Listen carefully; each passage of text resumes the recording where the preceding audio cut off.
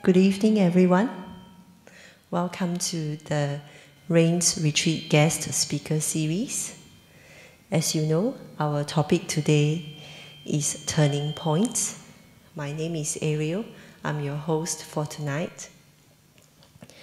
In celebration of International Bhikkhuni Day, we have a panel of speakers from the Sakyadhita WA group.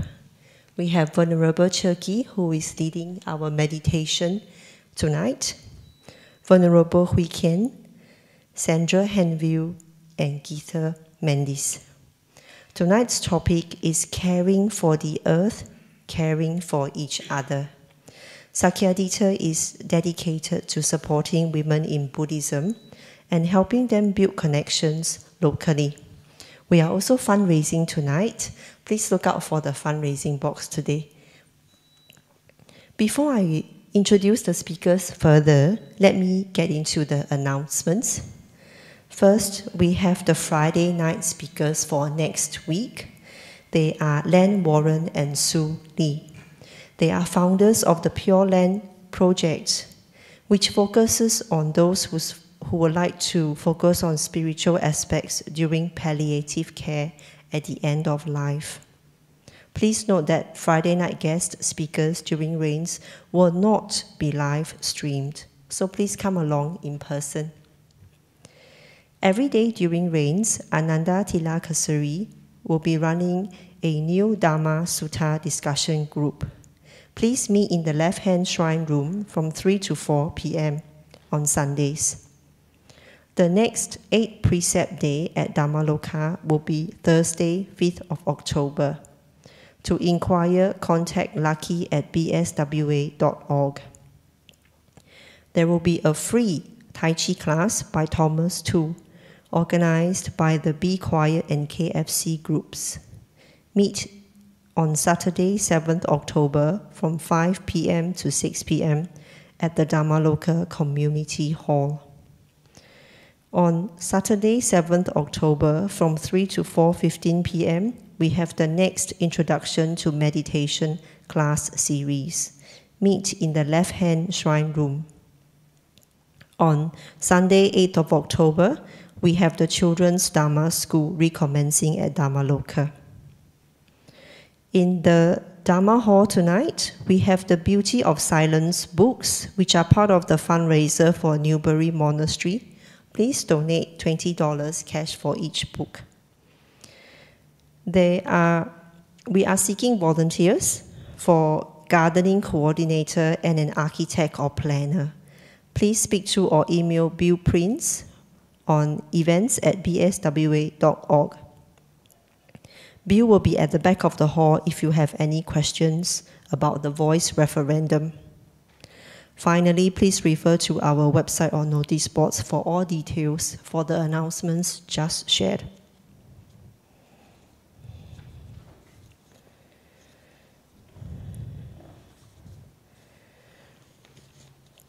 So before we go on to the meditation, let me introduce Sakyadhita. Sakyadhita International is dedicated to women in Buddhism. The association was formed in 1987 at Bodh Gaya, India, under the patronage of His Holiness the Dalai Lama. It seeks to build community to benefit Buddhist women and nuns, to reduce gender injustice and awaken women to their potential. The Australian branch was formed in 2015, and most recently, the WA chapter was established to help local women build connections. Now, may I invite Venerable Cherki from Higher River Buddhist Center to lead our guided meditation.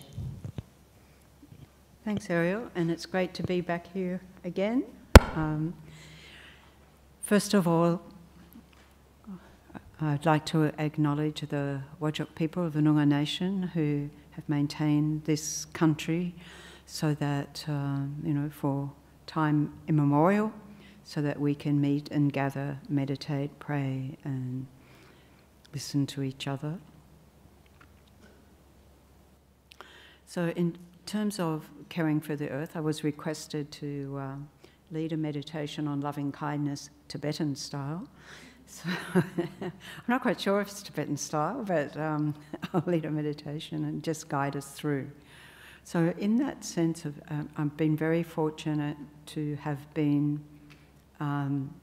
guided by Indigenous elders, women elders, in the practice of Dididi, deep listening, which is a deep listening to the earth. So that also informs my practice. So here, as we sit, first thing is to feel through the soles of your feet, through your legs if you're sitting on the floor, through your pelvis, whatever's in contact with the chair, with the cushion, with the floor, and feeling a sense of groundedness, connection to the earth below, in such a way as we don't have to sit up, but the earth comes to support us, providing a sense of stability, a sense of deep connection, deep-rooted connection into the earth, a deep listening, a sense of safety, reliability, which is a foundation for our meditation practice. You know, the Buddha said, be strong like a mountain. So we have that meditation posture of having that sort of breadth of connection with the earth and then tapering up. In this way, we bring the energy down from where it often is, up in the head, down into the lower part of the body, and just connect that with your breath, letting the weight of the pelvis relinquish to gravity, the weight of the legs, feeling that connection.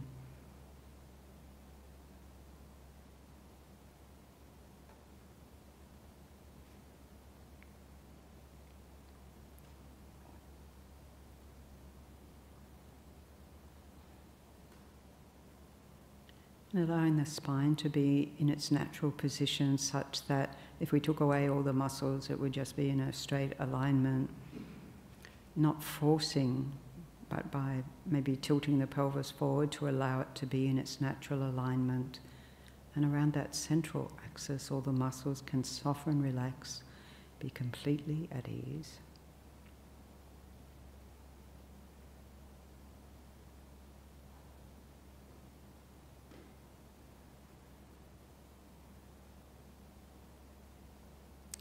Bringing our awareness into the space of the bodies, withdrawing from all the sensory input we engage in throughout the day. It's giving the senses a break.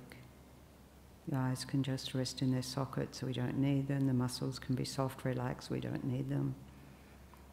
A sense of being in a state of balance, comfort and ease.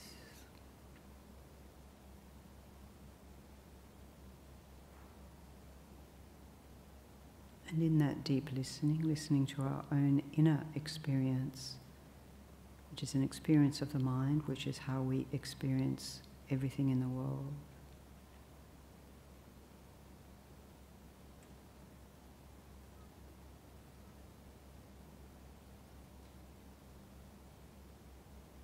It's a deep listening.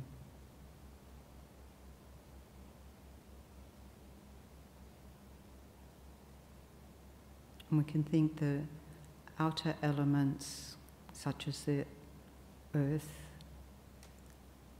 are connected to the inner elements, the bones and support systems, the muscles and so forth, the nails and hair and all the hard bits of the body. The same with all the elements. So bringing our awareness to the air element, the breath in our body, which we can think about as an intimate exchange with the air around us, even with each other. You know, we breathe in, the outside air becomes breath. We breathe out, and it conjoins again with the air around us. There's no real separation.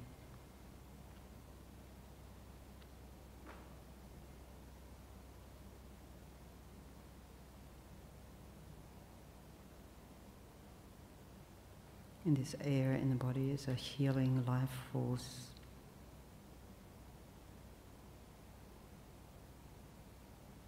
Bringing energy to all our cells or our atoms, all the molecules that make up our body, but particularly refreshing the cells in each moment. And bringing a quality of alertness to the mind. So cultivating a relaxation and yet alertness. It's Friday night, we can let go of, maybe the whole week or the whole day of whatever busyness, and just sort of drop it. Leave that baggage outside, settle into just being present here now with our breath, and think how wonderful, that we live on and with such an ancestral land that has been cared for millennia.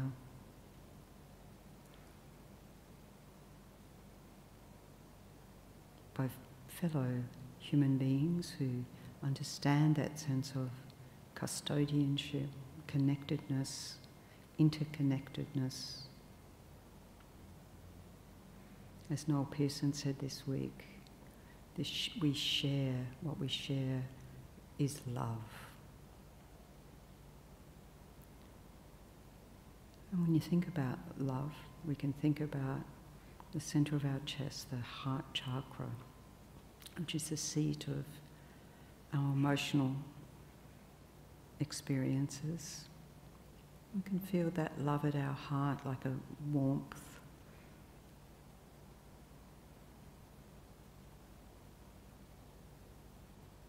a softness, an openness to others. And feel that warmth of love spread throughout your whole body, tips of your toes, up to the top of your head, out to the extremities of the fingers, transforming every cell into like a bubble of love.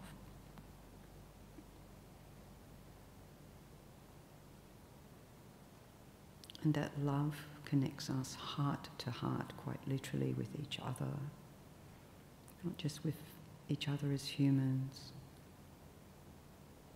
the animals, including all the insects, the beings in the water, the beings in the sky, the beings deep in the earth. And we listen deeply, we listen with our heart.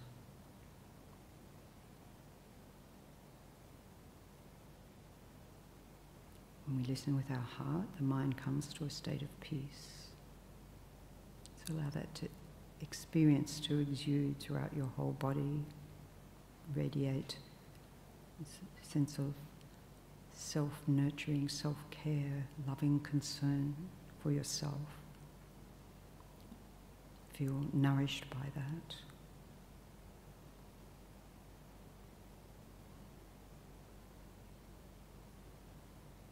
Just as we are nourished, nurtured by the earth,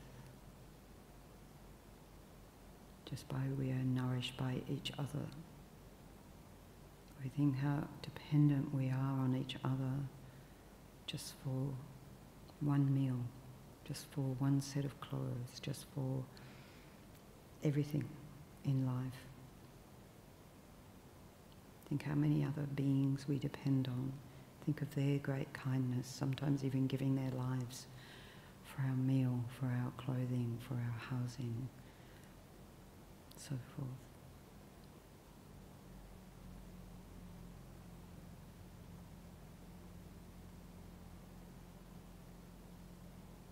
We can think of the kindness of all beings contributing to our well-being.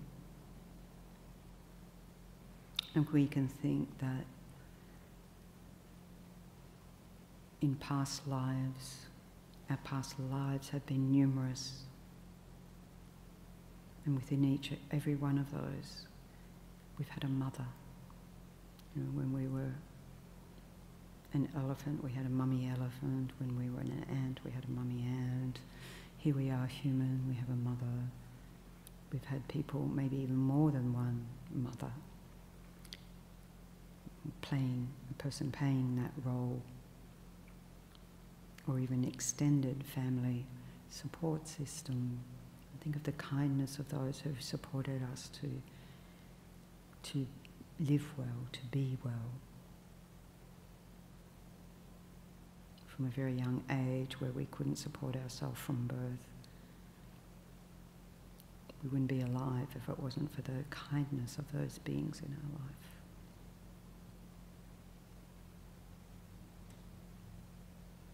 In this great country, we wouldn't be here if not for those who cared for and nurtured over millennia, over generation, for this country, for the environment, for each other.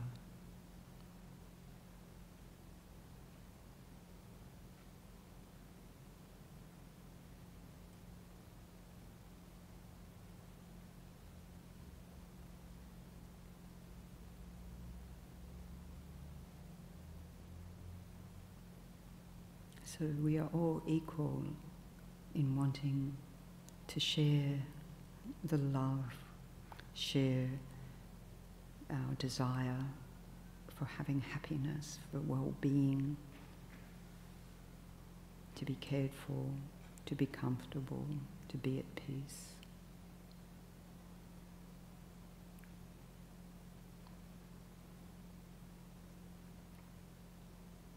That what drives us in whatever aspirations we have in life, however we live that out.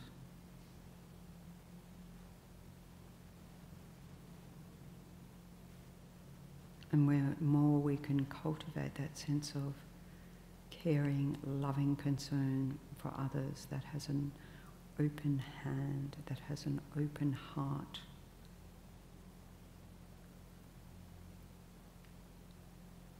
the better we feel, the happier we feel when we can extend that to others. And is so powerful in a world increasingly dominated by anger, by fear, by anxiety, by conflict.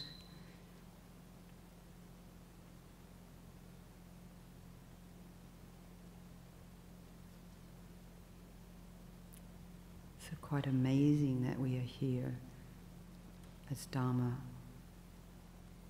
practitioners, as seekers of truth, cultivating our true nature, our Buddha nature, which is everything that is positive, the most powerful states of mind, which is our contribution to world peace,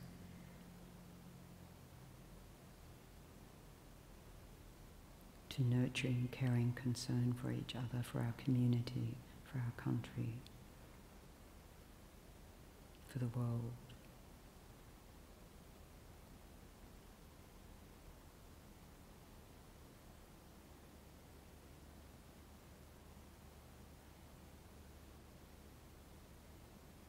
And that sense of interconnectedness is shared by our Indigenous brothers, sisters,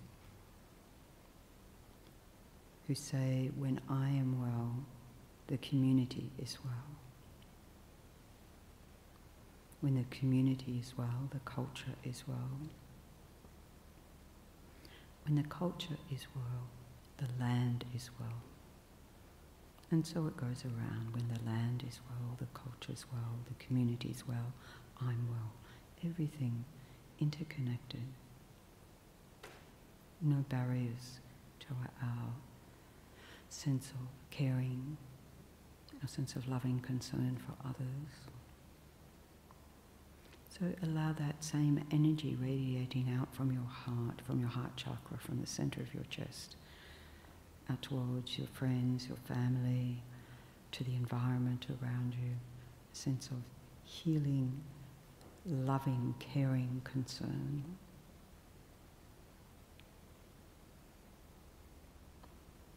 That ability to deeply listen to others, and to respond from the heart.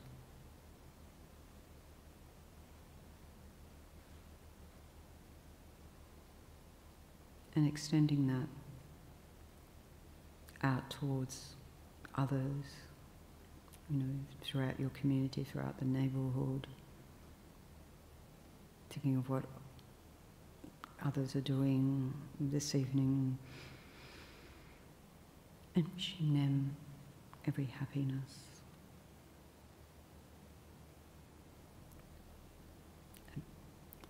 A mind in happiness, in peace, doesn't cause harm, cannot possibly cause harm. It's just not there in the mind.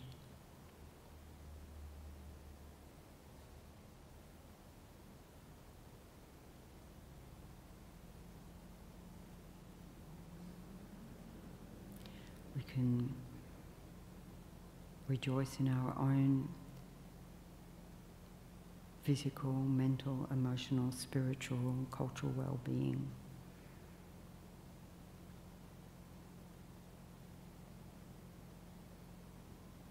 And wish to extend that to all those we encounter.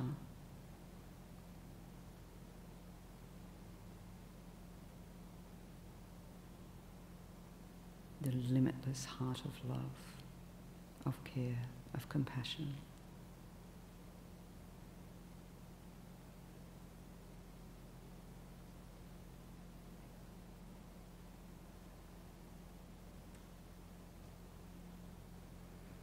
May all beings live in peace.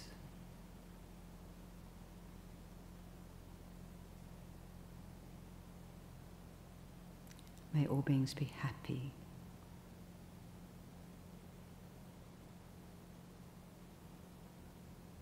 May all beings be healthy.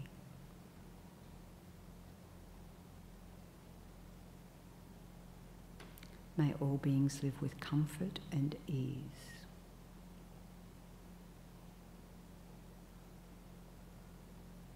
May all beings experience every joy, everything their hearts desire.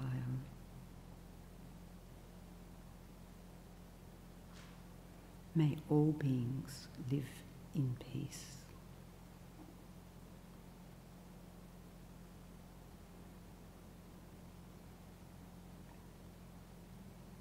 May all beings be happy.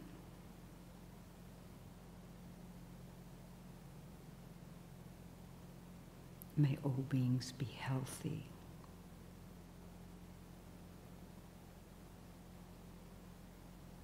May all beings live with comfort and ease.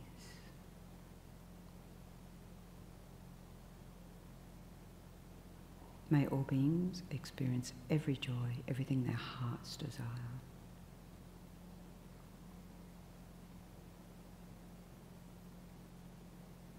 May all beings live in peace.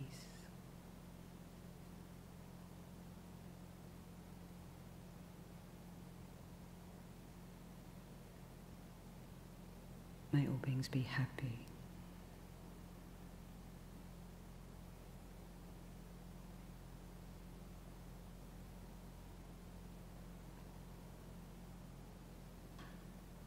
May all beings be healthy.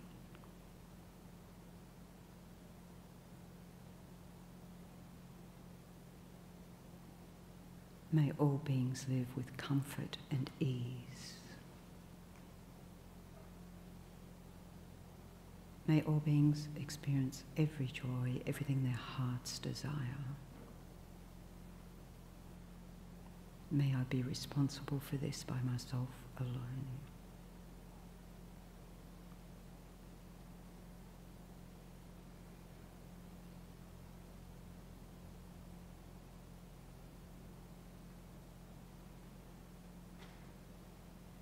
So holding on to that sense of loving connectedness with others, with the environment, with the earth.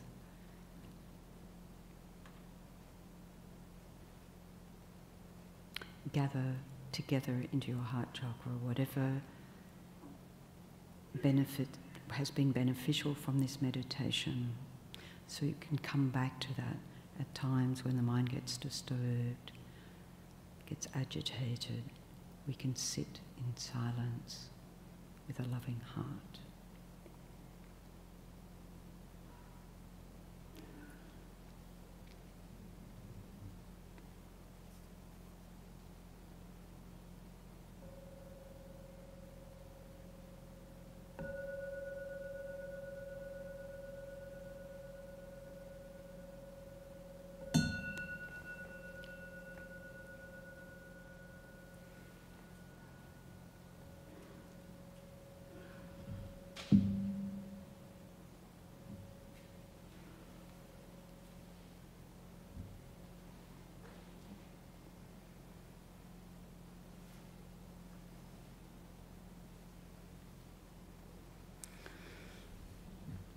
And so I'm surrounded by flowers, and I think some of the Sakyadhita sisters are going to join me here, so I'm not on my own. No, we won't leave you on your own. No.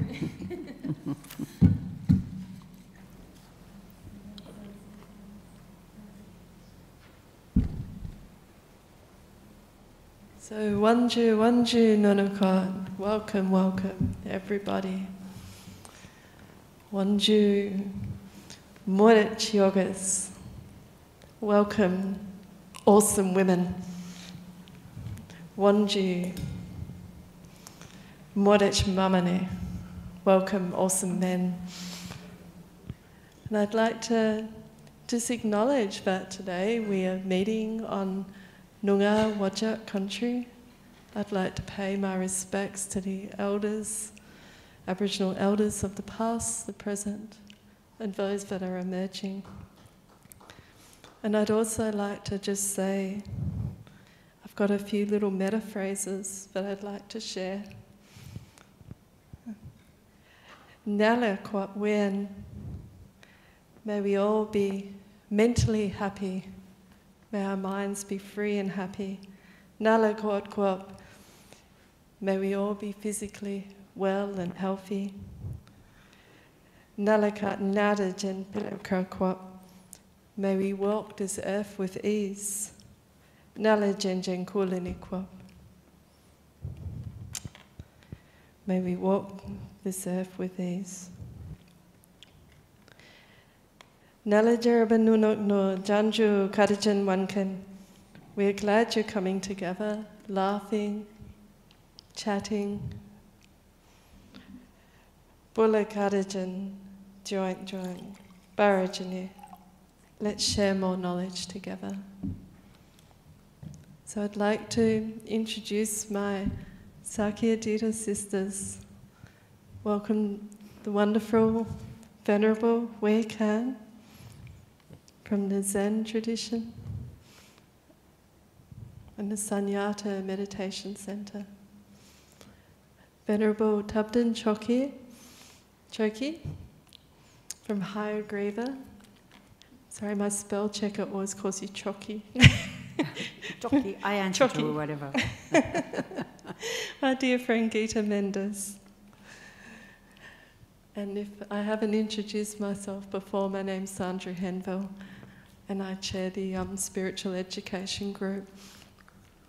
And last year, well, the reason we're gathered, here today, is to celebrate International Bhikkhuni Day. In the Theravadan tradition, our monastics are in rains retreat at the moment. But in the Zen tradition, we are out. You are out. Yep. And the Tibetans are out too. We're out. We have 3 months from April to July, Lunar New Year. Yeah. So we are out for a month already. I don't think it works. Oh, does it work? Hang on. Press the button. Yeah. You just got to press it. Here, you take mine. Never mind. That's right. So, International Bhikkhuni Day. So, in 2011, Susan Pembroke, who was the former president of the Alliance for Bhikkhunis, decided it would be a brilliant idea to hold a global grassroots effort to learn about our Bhikkhuni Sangha.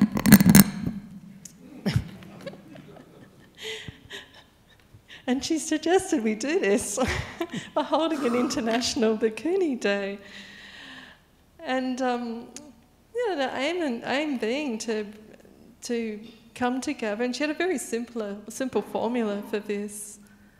Basically, to have women come together, lay unordained, just to have a general discussion about the women we admire. And she saw it as an opportunity for friend-raising, not fundraising, friend-raising, to introduce people to the Bhikkhuni Sangha. So that's what we're doing tonight. We're just going to have a general chat, and we do have some pre-prepared questions, but it's an opportunity just to learn a bit more about the different traditions. And one thing I thought of, Venerable Choki, when you were giving that beautiful meditation, is that one of the things I heard Noel Pearson say when we were listening to his talk as part of the effort to support the voice, he said there's 3 stories. So there, and correct me if I've got this wrong, but there's the story of Indigenous culture in this country. There's the story of colonialism, for good or bad, the structures of governance, various things that have been brought to this country. But the 3rd story is the most powerful story.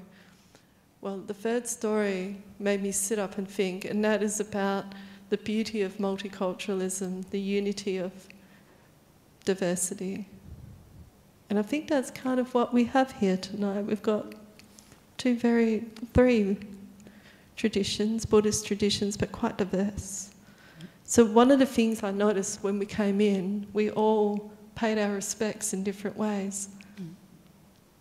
So I thought maybe we just start by, you can tell us about the Zen version of rains and what it is when you come and pay respect. Because the Theravadan tradition, I chant the 3 refuges and I bow 3 times, but I noticed you ladies did something different. Yeah. Oh, that's working. I think it works. Does it work? Yeah. First of all, I think that it is new to me to say Bhikkhuni Day. We did not have Bhikkhuni Day. We have the monastic day in our tradition, because when we have the retreat from April, which is the birthday of Buddha, the mid-April, I'm talking in terms of Lunar New Year, mid-April until mid-July. And when we end our retreat, we call it monastic day, and that is a joy day. And that is the first thing. And then lately, I think I've heard of people, particularly the Bhikkhuni, take Mahamasabade day is just celebrate her, not birthday, but I think the day she reached Nirvana before Buddha, and we call it like our patriarch day, because our Bhikkhuni's patriarch is Mahamasabade. And then talking about the way to respect Buddha, I've seen the Tibetan way to respect Buddha when I was in India, took a pilgrimage, and to me, I think this is the best, the perfect or the correct way to pay respect to Buddha. Even we learn that when we respect Buddha, we have to put 5 into the earth to pay respect. But somehow Chinese people and Vietnamese people, we pay just prostrate. And I'm sorry, I cannot prostrate anymore because of my knees. I should prostrate down 3 times for the Buddha. And so I got shocked by just only making bows. So that is because of my, I don't want to say so, but that is my own age. I used to come here and I pay really prostrate, but now I have to cut short. And I really pay respect to the way the Tibetan did it is, we call it the correct way. We appreciate that. Well, let's open the debate early, shall we? So, Venerable Choki, I noticed you did the full prostration. Yeah, I know what it is to have perishing aggregates as you get older. Don't have to learn that lesson, know it very well. So it's very interesting that Venerable says the correct way. Of course, we have a lot of teachings around the prostration. And the interesting thing is, for a number of years before I had a knee replacement, I couldn't do full prostrations, but when I went for rehab and I said, what are your goals? And I said to sit cross-legged, this was after knee op, sit cross-legged and do full prostrations. And I said, but I'm not going to be able to do either of those, am I? Guess what? I can do both now. And so that's been really reassuring. But I can't do a lot like we do, like, you know, we have practices where we do like 100,000 or whatever. Not every day, obviously. But I can't do a lot of the long prostrations. But from the teachings that I've heard, a prostration, I mean, what's the main thing about a prostration is that the mental prostration. So we say physical, mental, verbal, so prostrating with body, speech and mind. If we're able to do a full body prostration, what we do is also visualise that, either as many replicas of your own body or your own past lives, or not that we can remember past lives, can't remember most of this life, but or remember or thinking about all other beings arising in human form and prostrating along with you, covering as many atoms of the earth down from here down to the other side, whatever's on the other side of Perth, I'm not sure. And then when we're coming up, to have a sense of bringing all beings up towards enlightenment or up towards the Dharma, or however we want to visualise it. So there's a lot of visualisation in our tradition that goes on like that. That's to maximise our efforts of that. However, this is a prostration. If we're wanting the physical prostration, it can be two hands, can be one hand. I was thinking of a monk friend of mine who is in a wheelchair. Doesn't stop him prostrating. He prostrates in his wheelchair. He doesn't throw himself on the floor because he can't throw himself back up again. But he's still prostrating, so that the main thing is mental. And I remember somebody who was catching a plane and they were doing that collection of the 100,000 prostrations, and they did, if you leave out a day, you've got to start again from one. So he didn't want to do that. So he wrote to Lama Zopa Rinpoche and said, what to do? I'm catching a plane and they don't let you lie down on the floor. And so Rinpoche said, oh, do mental. And then he realised it's much harder to do mental than it is to do physical. And so when we come into a place where there's images of the Buddha, we also think that also doing prostration, we have our hands with the thumbs inside the fingers. So it's like we're offering a jewel. So we're making offerings to the Buddha. So there's many things around that. And then there are the benefits of prostrating, like you'll have a gorgeous body, you'll glow with golden colour. Many different wonderful things will come as a result. So maybe future lifetimes. Yeah, so however we prostrate, of whatever tradition, we're all honouring the Buddha, paying our respects. Yeah. Gita, did you want to say something? Good.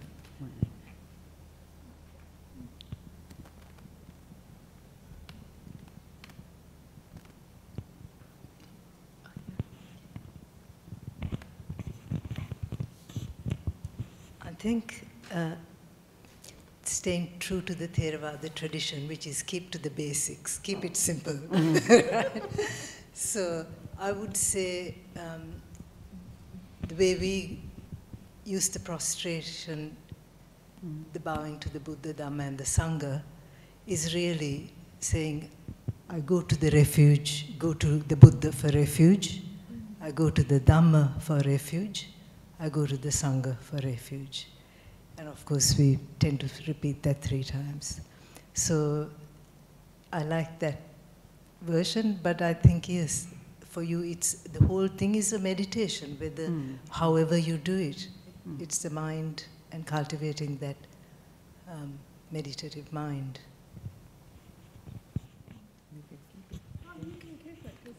She's got another one. And it works. Well, it is International Bhikkhuni Day. And our friend, our founder, Susan Pembroke, said that we should gather and talk about awesome women. So let's talk about Yasodhara, the Buddha's wife, because I mean, I really don't see much written about her, and I often wonder about the amazing women in Buddhism. I mean, I know that she gave birth to the Buddha's son, Rahula.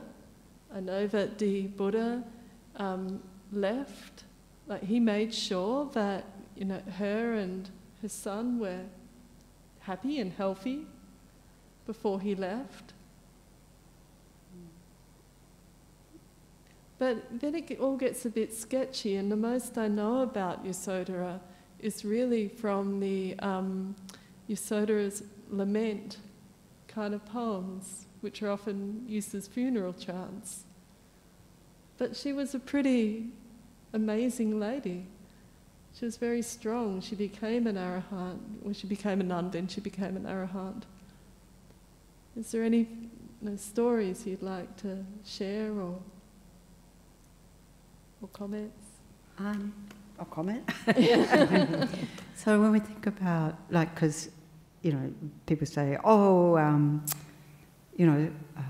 the Buddha left her with a son and, you know, abandoned the family and so forth. So we can read it in that context. But when you see the context of the family, though, it was a comfortable life, as you said, Sandra, to, you know, actually take care.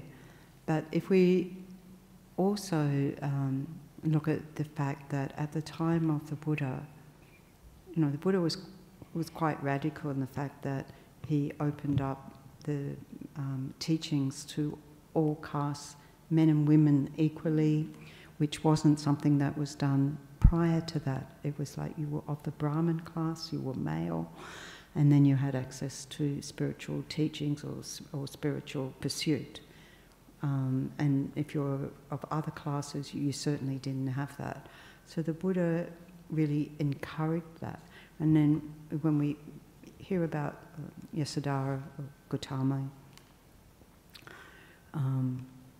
you know, that like the first Bhikkhuni, as a very powerful person, and as we were discussing earlier, the fact that not her in that manifestation, but her in previous lives, and the Buddha in previous lives, had been together many lifetimes. And I see these sort of what I call power couples today, Dharma power couples that are just like, you know, I've met a couple and I go, well, he's just brilliant and she's just brilliant. What sort of conversations do they have? You know, what sort of life do they have? And often they're off, both of them, you know, doing Dharma teachings, giving discourses in their own right, separately, and just seem to, you know, have, well, I don't know who has realizations, I wouldn't have a clue, but, you know, very, very powerful couples in the Dharma. And so I'm sort of inspired by that example of Yasodhara and the Buddha to think of all those, and to think that, you know, you've got to think at the time of the Buddha, that was quite radical for women. I mean, I was part of the, you know, 70s feminist movement, and we thought we were radical, right? 2,600 years before. Yeah, there was a lot of that. And the fact that the Buddha fully ordained women, I mean, I find it interesting. It's Bhikkhuni Day, because just like traditionally in the Theravadan tradition, this is what we share in the Tibetan tradition of full ordination, not, well, as we're taught, there's big debate about whether it's permissible or not within our traditions, or whether, like in the Tibetan tradition, it says, oh, you know, it never was established in Tibet and so forth, therefore we can't. And so, going away from power couples, you're looking at someone like Jetsuma Tenzin Palmo, who really set up an alliance for non-Himalayan women, because, you know, when she worked to establish a nunnery, DGL, for Himalayan women, so Tibetan, Nepali, Indian, and so forth. She says now they're taken care of. So now we've got to look at, and particularly looking at nuns in Southeast Asia and in the Western, so-called Western world, but all women of Buddhism, because the Buddha had equal regard for all, but then since that, because of our cultural belief systems and traditions, that sort of patriarchy, you know, sort of thing has crept in, and it wasn't from the teachings of the Buddha, you know. So when you look at that context at the Buddha's time, even though the Buddha was quite open and allowed all, you know, you've got to think, as a woman at that time, it wasn't like you were immediately empowered to do all these things, and yet, you know, we have these two very remarkably powerful beings, and before pretty long, didn't take long for many women to get ordained, so we had 500 women ordained very, very quickly at the time of the Buddha. So, I mean, it makes sense if the Buddha said, anyone, any being with a mind, we say in Tibetan, sem chen, a mind possessor, any being with a mind, which includes all the ants and the cockroaches and any being, has the potential to be a Buddha. Maybe not as an ant or cockroach, but you don't know who's masquerading as an ant, who may already be a Buddha. Yes, but I did read that Yasodhara and Siddhartha were deers. Yeah. They've taken many forms. Well, when you think the first teachings of the Buddha were at Deer Park, yeah, that makes sense, doesn't it? We kind have of a homecoming. We have that in the Tibetan tradition. I don't know if you've seen, you know, always films seem to start with the image at the top of a monastery with the deer and the Dhammachakra. And so we have that, like many of our centres have that as a sort of symbol, because that was the first turning of the wheel. And just remind us what the term Sakyadhita means. Sakyadhita means daughters of the Buddha, daughters of the lineage. So again, we're talking about these great, amazing women, but particularly talking about the nuns.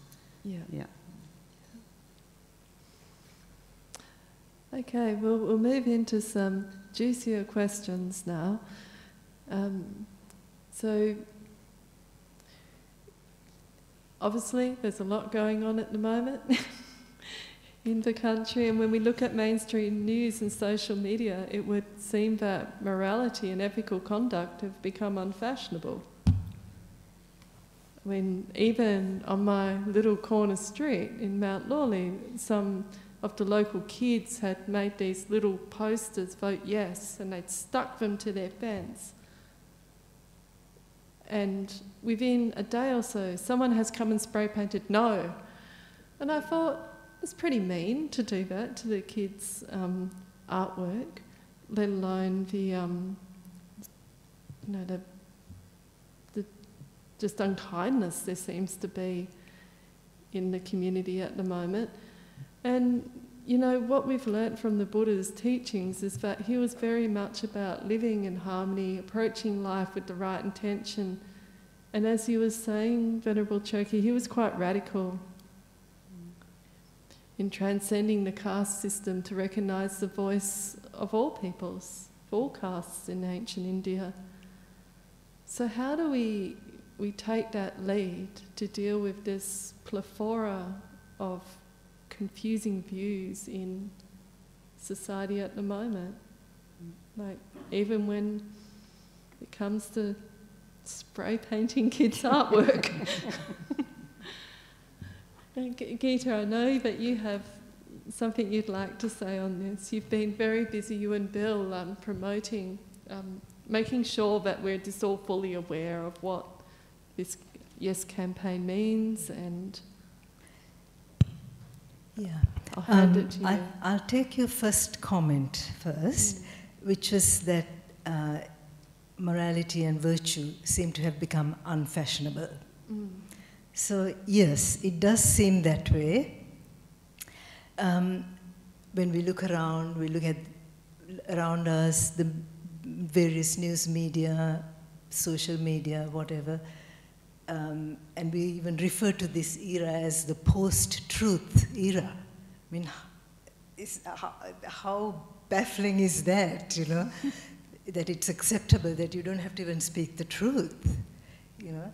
Anyway, so when you said that, I thought about it when you were discussing this before. The bottom line is that in terms of the Buddha's teachings, we need virtue, or sila aspect, more than ever right now. So virtue remains a foundation of our practice and has done so for the last 2,500 years. And for those new to Buddhism, just to explain that for lay people, virtue practices is encompassed in the 5 precepts that we follow as a daily practice. So what are these 5 precepts? Firstly, to avoid killing, avoid taking of life. Secondly, to avoid stealing. Thirdly, avoid sexual misconduct. Fourth, to avoid false, hurtful, and divisive speech. And fifthly, to avoid those substances which intoxicate the mind. And so this training has to be developed to overcome the unwholesome roots of our actions. And the unwholesome roots are greed, hatred, and ignorance. So we see plenty of that. In a way, greed and hate are promoted as somehow useful forces in society, which, you know, we only have to sit back a little bit to realize that it's not. These are not helpful. But by practicing the 5 precepts, what we can do is we develop the wholesome qualities, the wholesome roots of action to grow. And these wholesome roots are generosity, goodwill, and wisdom. So this is the path of purification, and this is the central to the Dhamma practice. The other thing that's mentioned in the suttas is that observing these precepts, it brings security to your society, to your community, to your family, and peace within oneself. So these 5 precepts are described as a gift. It's a gift to yourself and a gift to those around you, because this promotes a secure society, a peaceful society. So I think that's important to keep that in mind. And there's another thing that we don't often talk about, or I don't hear often mentioned, is that according to the Dhamma, the world is guarded by 2 forces. It's called Hiri and Ottappa. Hiri means moral shame, right? That is to be ashamed of performing evil or unwholesome acts.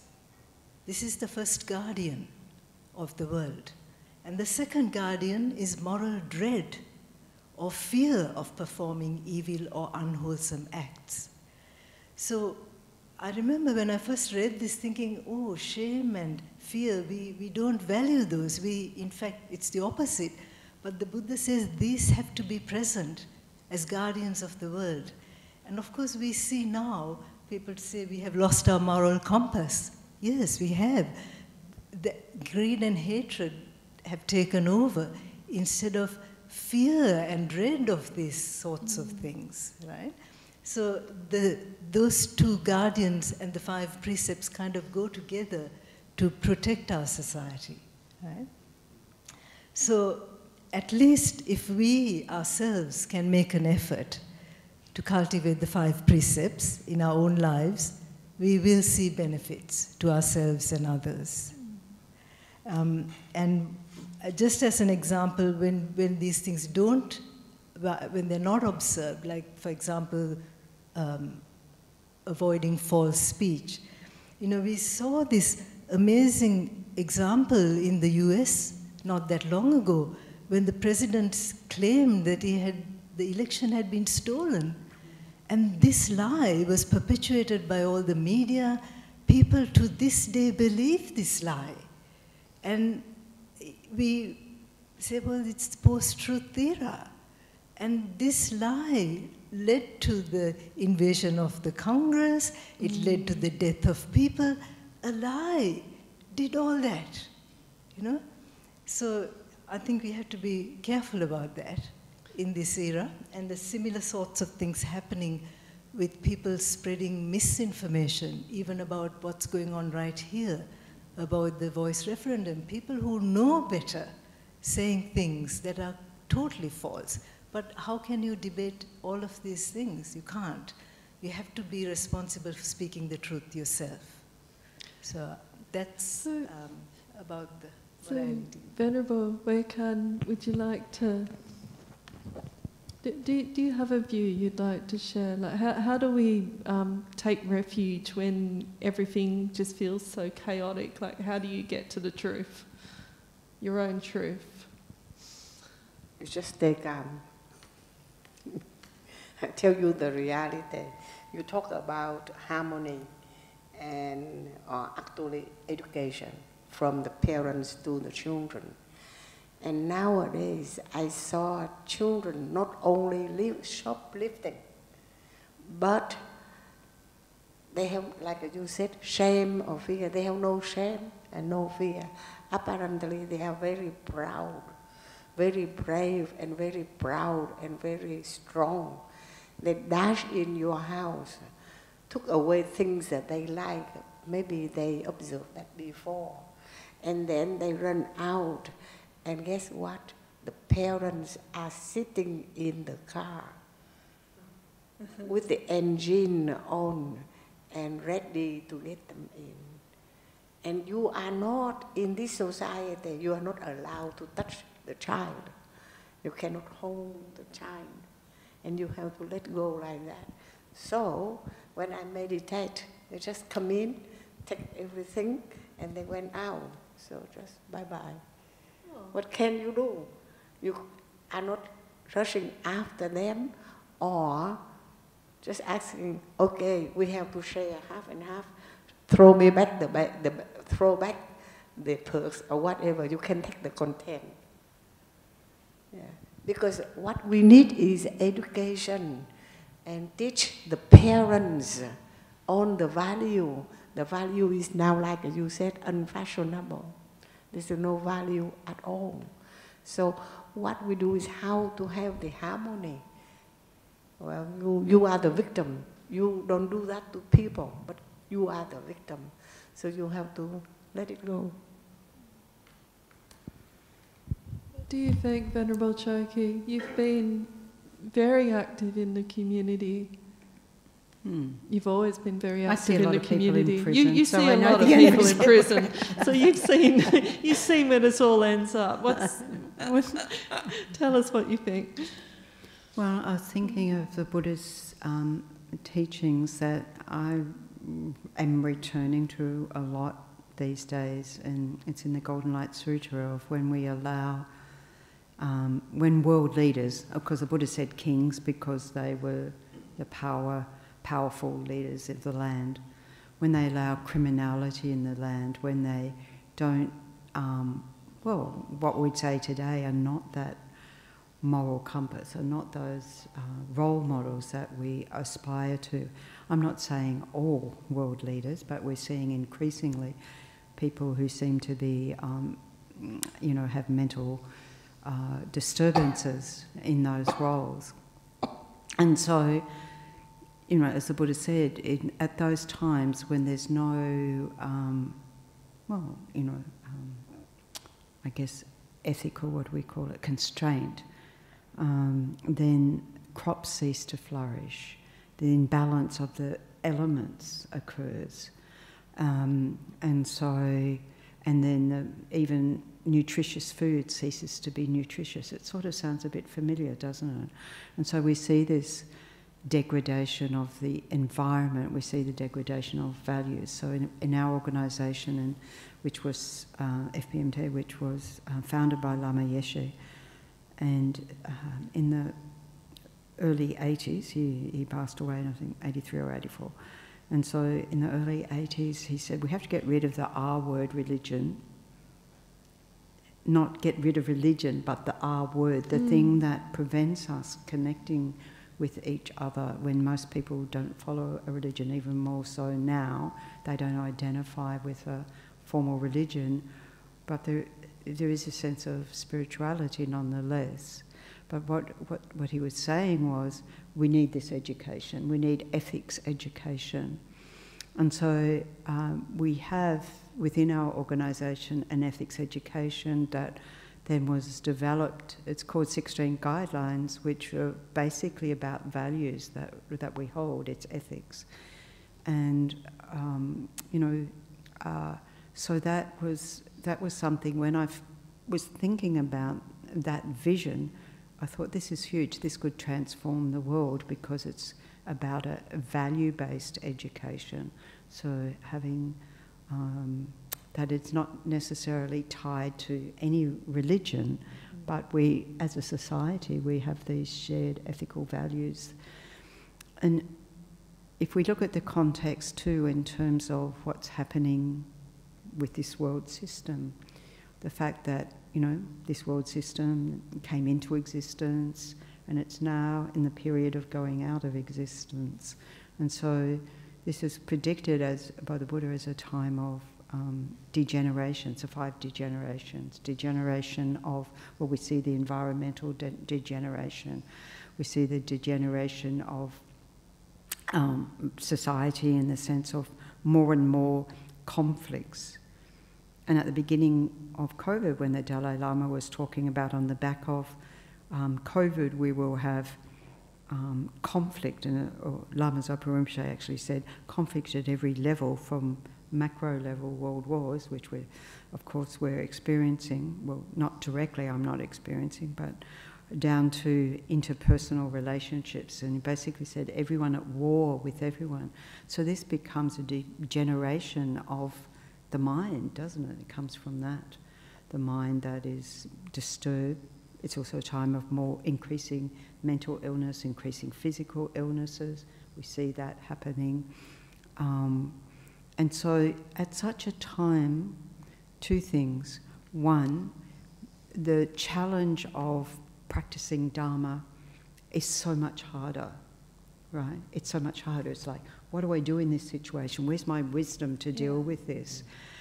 But if we practice, you know, single point of concentration develops, what I discovered for myself was a real sense of resilience, a sense of inner strength, just from that meditation.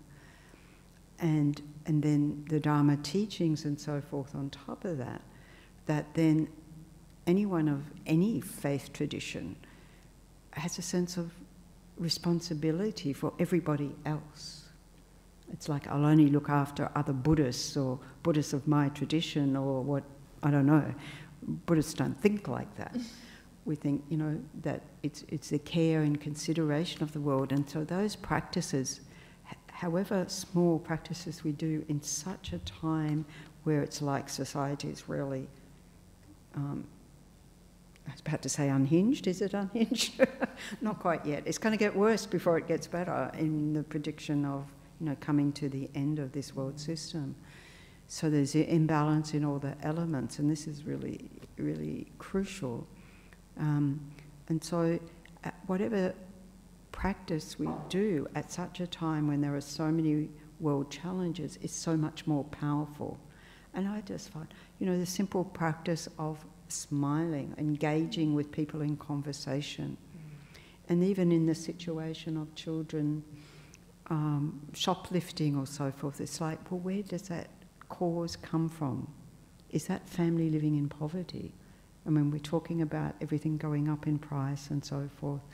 So it's like we need to get the root causes of what's causing this in society and address those root causes. And that's where the Buddha,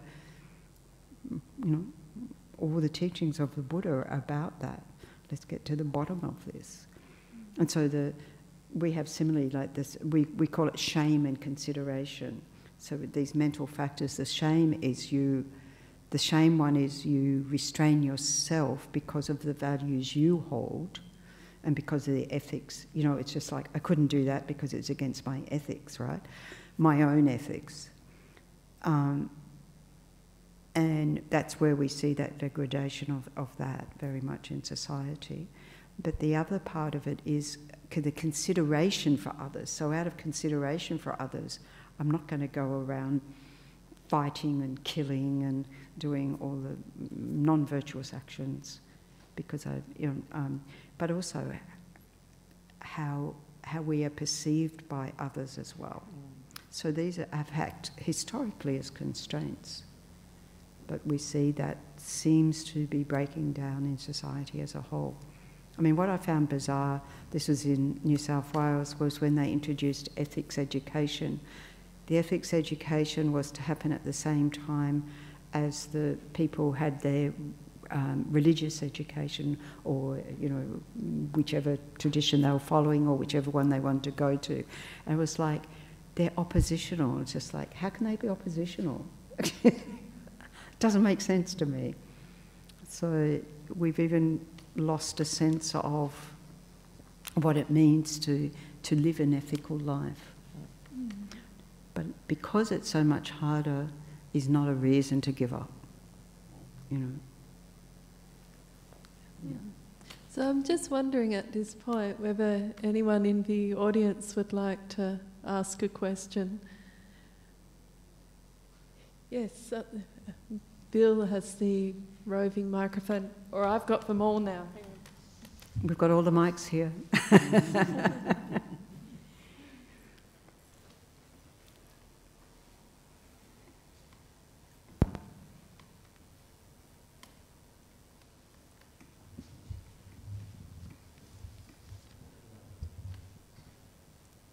Oh, we just get our AV under control. It is a heavy mic, yes. We should move closer.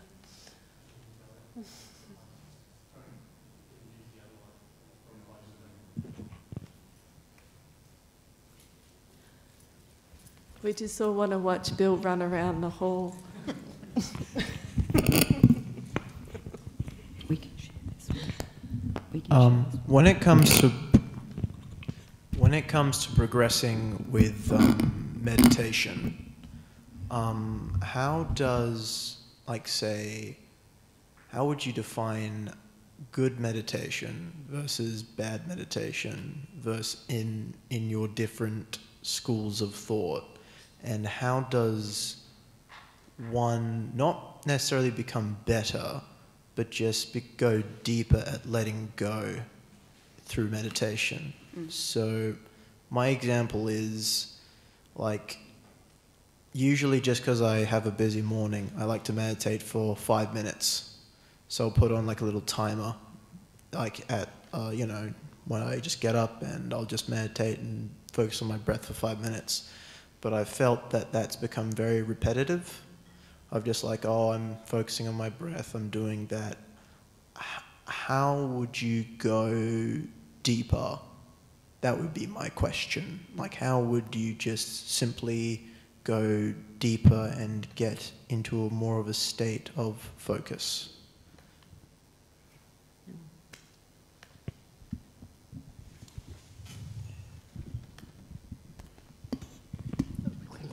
Let's let it out. I'm talking in terms of the Zen tradition, the Vietnamese Zen. In our Zen, we don't call good or bad. There is no duality. Meditation is meditation, and you can feel whether it is good or bad, right? Because the purpose of the meditation is to let go of all the what do you call it? All the dirt in your mind. You clarify, you clear the mind, you cleanse it. So like today, you meditate for 5 minutes or 10 minutes or half an hour or 2 hours. And you realize that so many thoughts rising appear in your mind. So many, one after another. Your work is to recognize it, appreciate it, and bye-bye, let it go. Do not follow, neither suppress. And that is you watching your thinking. And just filter. That is meditation. And then, when you go deeper, is when 100 or 1,000 of thoughts come to only one or nil. You get it? Like today, when you sit for 10 minutes, you might have 100 thoughts. And I consider that you are number one.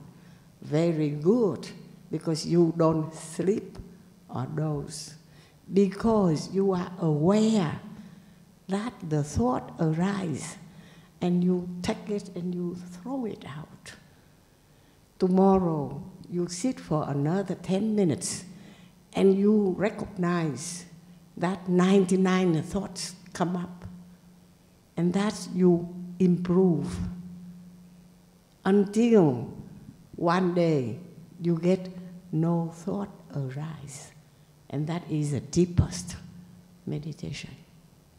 So there is no good, no bad, just only you realize aware, completely awareness. All right?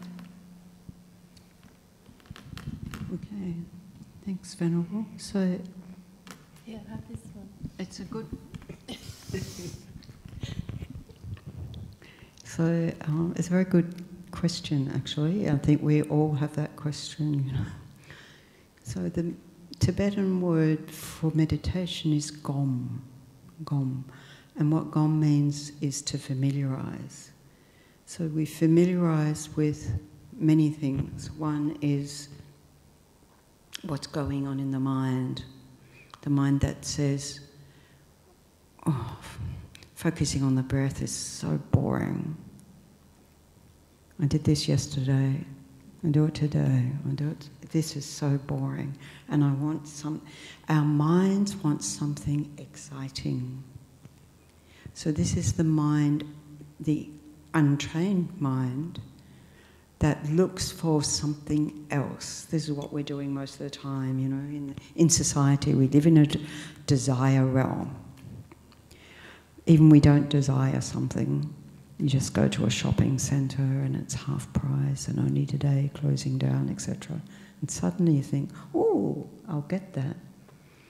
What we've been instructed to do by, you know, our spiritual directors, go into the shopping centre, look at what your desire does, but don't purchase, you know. Just watch the mind. So we could call that a meditation, an active meditation. So in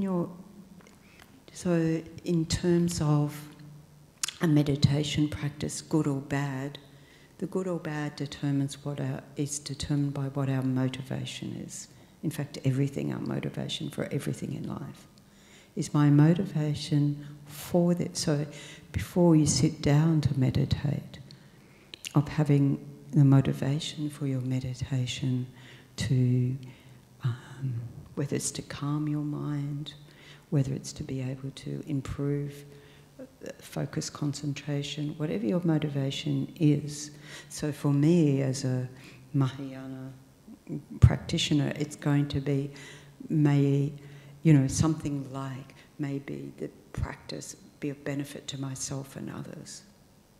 So it's a very simple way of going about it, maybe to me and all those I encounter today. So the aspiration is to develop some quality of the mind that then throughout the day I can take that into the day. And, when we're talking about, when you're talking about focusing on the breath, we take a time to first of all just settle our body in a posture that's beneficial, in a space that is conducive. So the environment's supporting us, just like here. Many people have meditated here. Nice environment for meditation. We have that association. And then a posture that's going to support that for us, and maybe you've got that posture, but that the body doesn't meditate, it's the mind. But we have to allow the time for the body to settle. When I first started to meditate, I felt like the body's going, what the hell are we doing here? What's this all about? And then over time, by doing it, whether it's the same time of the day in the same place over and over again, it becomes easier for the body to settle than easier for the mind to settle. So then, when you're focusing on the breath, there can be many things that we can choose to focus on. So we can focus on the breath in the whole of the body, and that is particularly, it's a sort of general focus. Wherever we're aware of sensations of the breath in the body, we bring our attention there. When we notice our mind gets caught up with thoughts, because it is the job of the mind to think, we don't want to stop it thinking, but at that time we want to direct our thinking mind towards simply the breath. And the fact is, we've all had a lifetime of just following wherever the mind goes. So it's like harnessing that energy just on the breath. So we can do that if we focus on that within the whole of the body, and then as you breathe out, of letting go tension, tightness, distractions in the body, distractions in the mind. We're not forcing anything. We're releasing the energy around that, right? We're not trying to stop the thought that says this is boring. We want to release the energy around that thought so that we can focus all that energy simply on the breath. It's almost we have to tell ourselves, yes, it's boring, but it's good for me. Not really. It's not boring.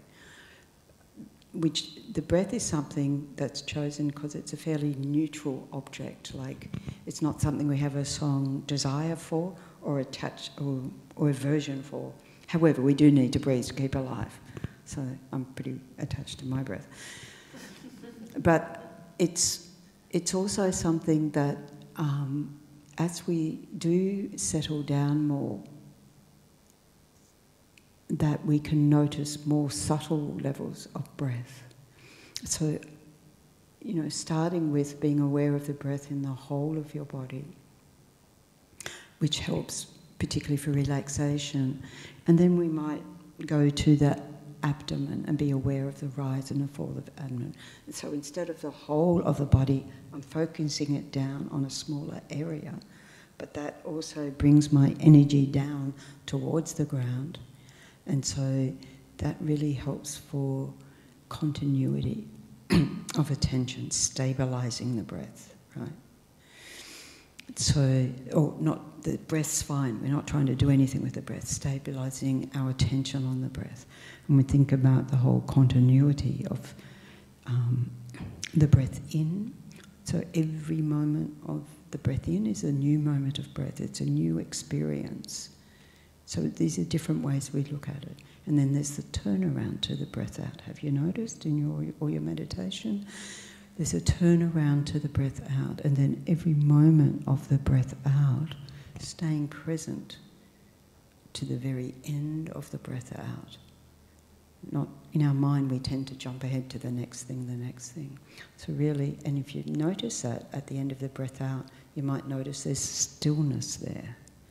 And that's exquisite, to rest in that stillness. Then the next breath naturally arises, just like the waves come in on the shore. It'll naturally arise. Your body knows how to breathe itself. You can be aware of your body breathing itself. You can place your attention lightly on your breath, or you can allow that to absorb your whole mind. So we can approach it with different qualities. And then to refine that, this is where the key really is at the opening of the nostrils, of just here, little triangle here above the upper lip. So we're not following the breath inside, we're keeping it there. If I put my fingers there, you can put your fingers there and breathe in and out, and you can feel the breath, right? But when I'm meditating, it's much more subtle. The sensations around the nostrils is much more subtle.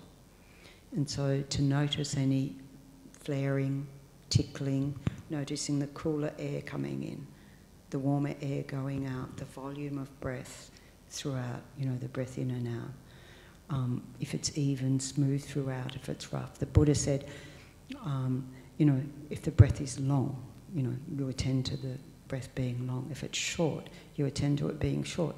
But it can only be short in comparison to long, or long in comparison to short. What's short, what's long? So we can look at it in many different ways.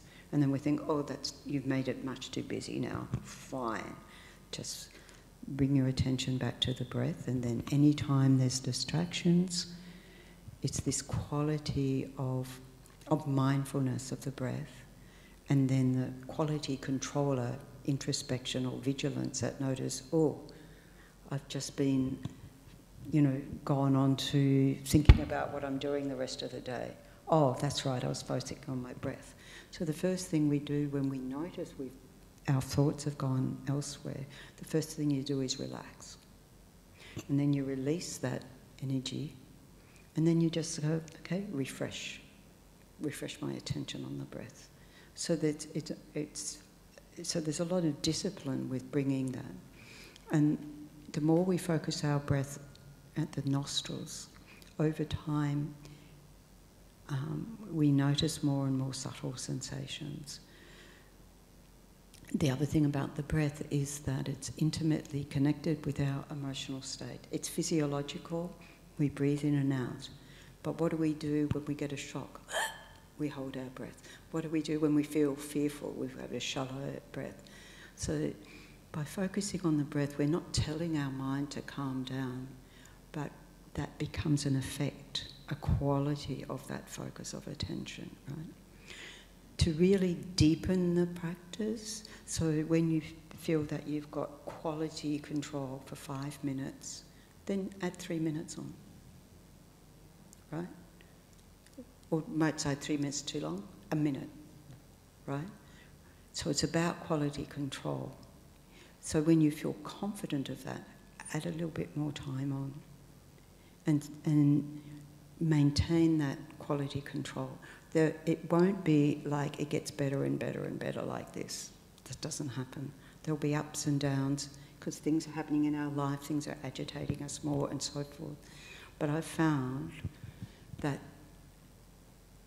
maybe what you're thinking of as a bad meditation is when you can't pay attention and the mind's going ratty and so forth. I've found no matter how ratty, it's still beneficial to meditate.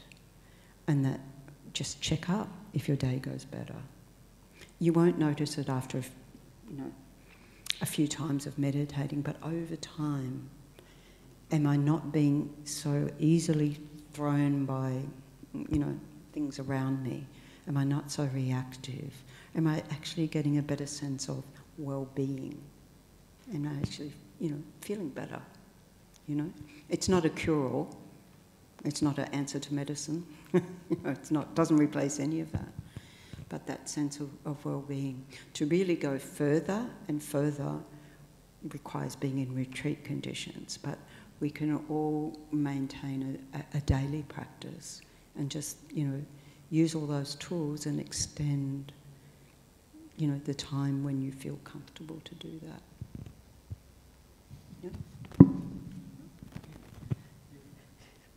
Yeah, there's always, just listening to you, Van, it reminded me of a couple of things that have stuck in my mind over the years, and I can't remember who said this, but they said, it's not, thinking's not the problem. It's not about stopping the thoughts. The art is to know you're thinking, to know you're sitting, to see the moment-to-moment experience as it is. And then the other thing that came to mind was, pretty sure it was Aya Medanandi. She's wonderful nun in Canada, northern Canada, I think. And she talks about this concept of the prison of self and understanding the degree of selfing that goes on, like when we beat ourselves up to say, oh, that's good, that's bad, I shouldn't be thinking this way. La la la la la la. And the Buddha, correct me if I'm wrong, ladies, said, everything I've experienced in this life, I've experienced in this fathom-long body. In other words, it's all perceptions, it's entirely fabricated, we're a collection of aggregates. I think I turned myself off. No, I didn't. But I found that's quite helpful to remember that everything I experience is in this fathom-long body. No one out there is doing it to me. It's my perception that's creating the story, that's creating the prison of self. It's my choice to break free of that. And that's what was wonderful about the Buddha's teaching, is that he truly believed that anyone has the capacity for enlightenment. Anyone has the capacity to break out of the prison of self. So that's something that's always kind of stuck with me. So we're at 8:58 on the Dharma Hall clock, which sort of brings us to the end. And unless there's a burning question... There is. Come on, I haven't seen you for ages. Ask your question.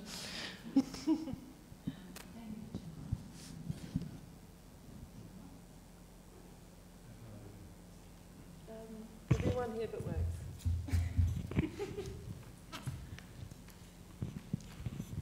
Thank you for tonight. It's not a question, it's just a memory that from the newspaper, I think from yesterday, the morning paper, the West Australian, that the government is implementing new education towards respect and, the virtues that you're talking about. So it's going to go through all the public schools, and, it's a wonderful. So the government is doing something. And I think that's great that we spoke about that tonight. Yeah. So thank you. Great. Okay, well, unless there's any further questions, I'd like to thank our guests this evening, Venerable Wei Kan from the Sakyadhita Meditation Centre, Venerable Tubden Choki from Hayagriva, and Gita from BSWA. And, of course, yeah, it's just wonderful to have something like Sakyadhita that brings women together like this and allows us to have these chats. I mean, we would chat anyway, wouldn't be any stopping us, but it's good to have a forum like Sakyadhita. Can I just say? Yes, please. In terms of Sakyadhita, so we in WA, we have these gatherings. We come together each Noongar season, and we haven't planned our next one. But if you want to be on the list to join us, it might be. So, when's the next one due? October. Anyway, sometime in the next 2 months. Oh, well, it's the season of Juba, is it? The season of the young. Yeah. And it's soon coming into summer. Yeah. So I think we should have a picnic. We might have another sit-on country. Sit-on country. What we've been doing is going up to Kings Park for each of the Noongar seasons, and we sit on country. So we, you know where the War Memorial is, and there's a gazebo just across the way, nice grassy area. We come together, we sit there, we enjoy a meditation together. And then sometimes we have a speaker sharing experiences. We had Makula Mackenzie talk to us about chaplaincy, which was wonderful. And yeah, we just enjoy each other's company. And it's a wonderful thing. So the email address is sakyadhita.wa@gmail.com, or just reach out to me and I'll put things on Facebook so everyone sees it. We've also got a fundraiser tonight, so if you feel inclined, feel free to... So Sakyadhita, I'm on the national committee, and we decided as our next, like we previously fundraised for the nuns in Sri Lanka and so forth, and managed to get the money directly to the nunneries. And so now we're thinking of, as a support for Australian women who are going to study overseas. So as much as we're able to support, we were able to support a couple of people to go to the Korean Sakyadhita conference, which was in June. And so now we've decided for however long it might be our ongoing support for Australian women who are studying overseas. Okay, Ariel, we'd like to finish by paying our respects to the Buddha, Dharma, Sangha, each in our own ways. Because I think like the initial welcome, we probably all do it differently. So let's finish by paying our respects to the Buddha, Dharma, Sangha. Yeah, let's transfer the merits. I vow that the merit and virtue from this will go everywhere, reach everyone, all of us, and all sentient beings, so that we will learn and practice the Buddha way. Sadhu, sadhu, sadhu.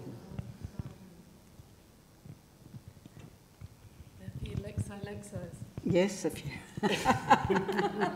You've got it. May the precious body mind, not yet born, arise and grow, and may that born have no decline, but increase forevermore. Lexo, Lexo, Lexo. Sadhu, sadhu, sadhu.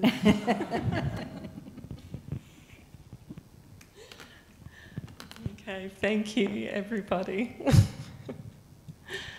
And Ariel has a special gift for our speakers this evening, a token of our appreciation. Thank you.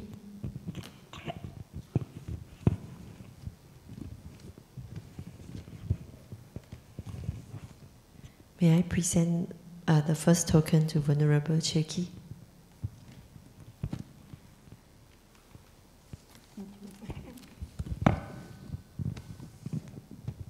Venerable Hui Kian.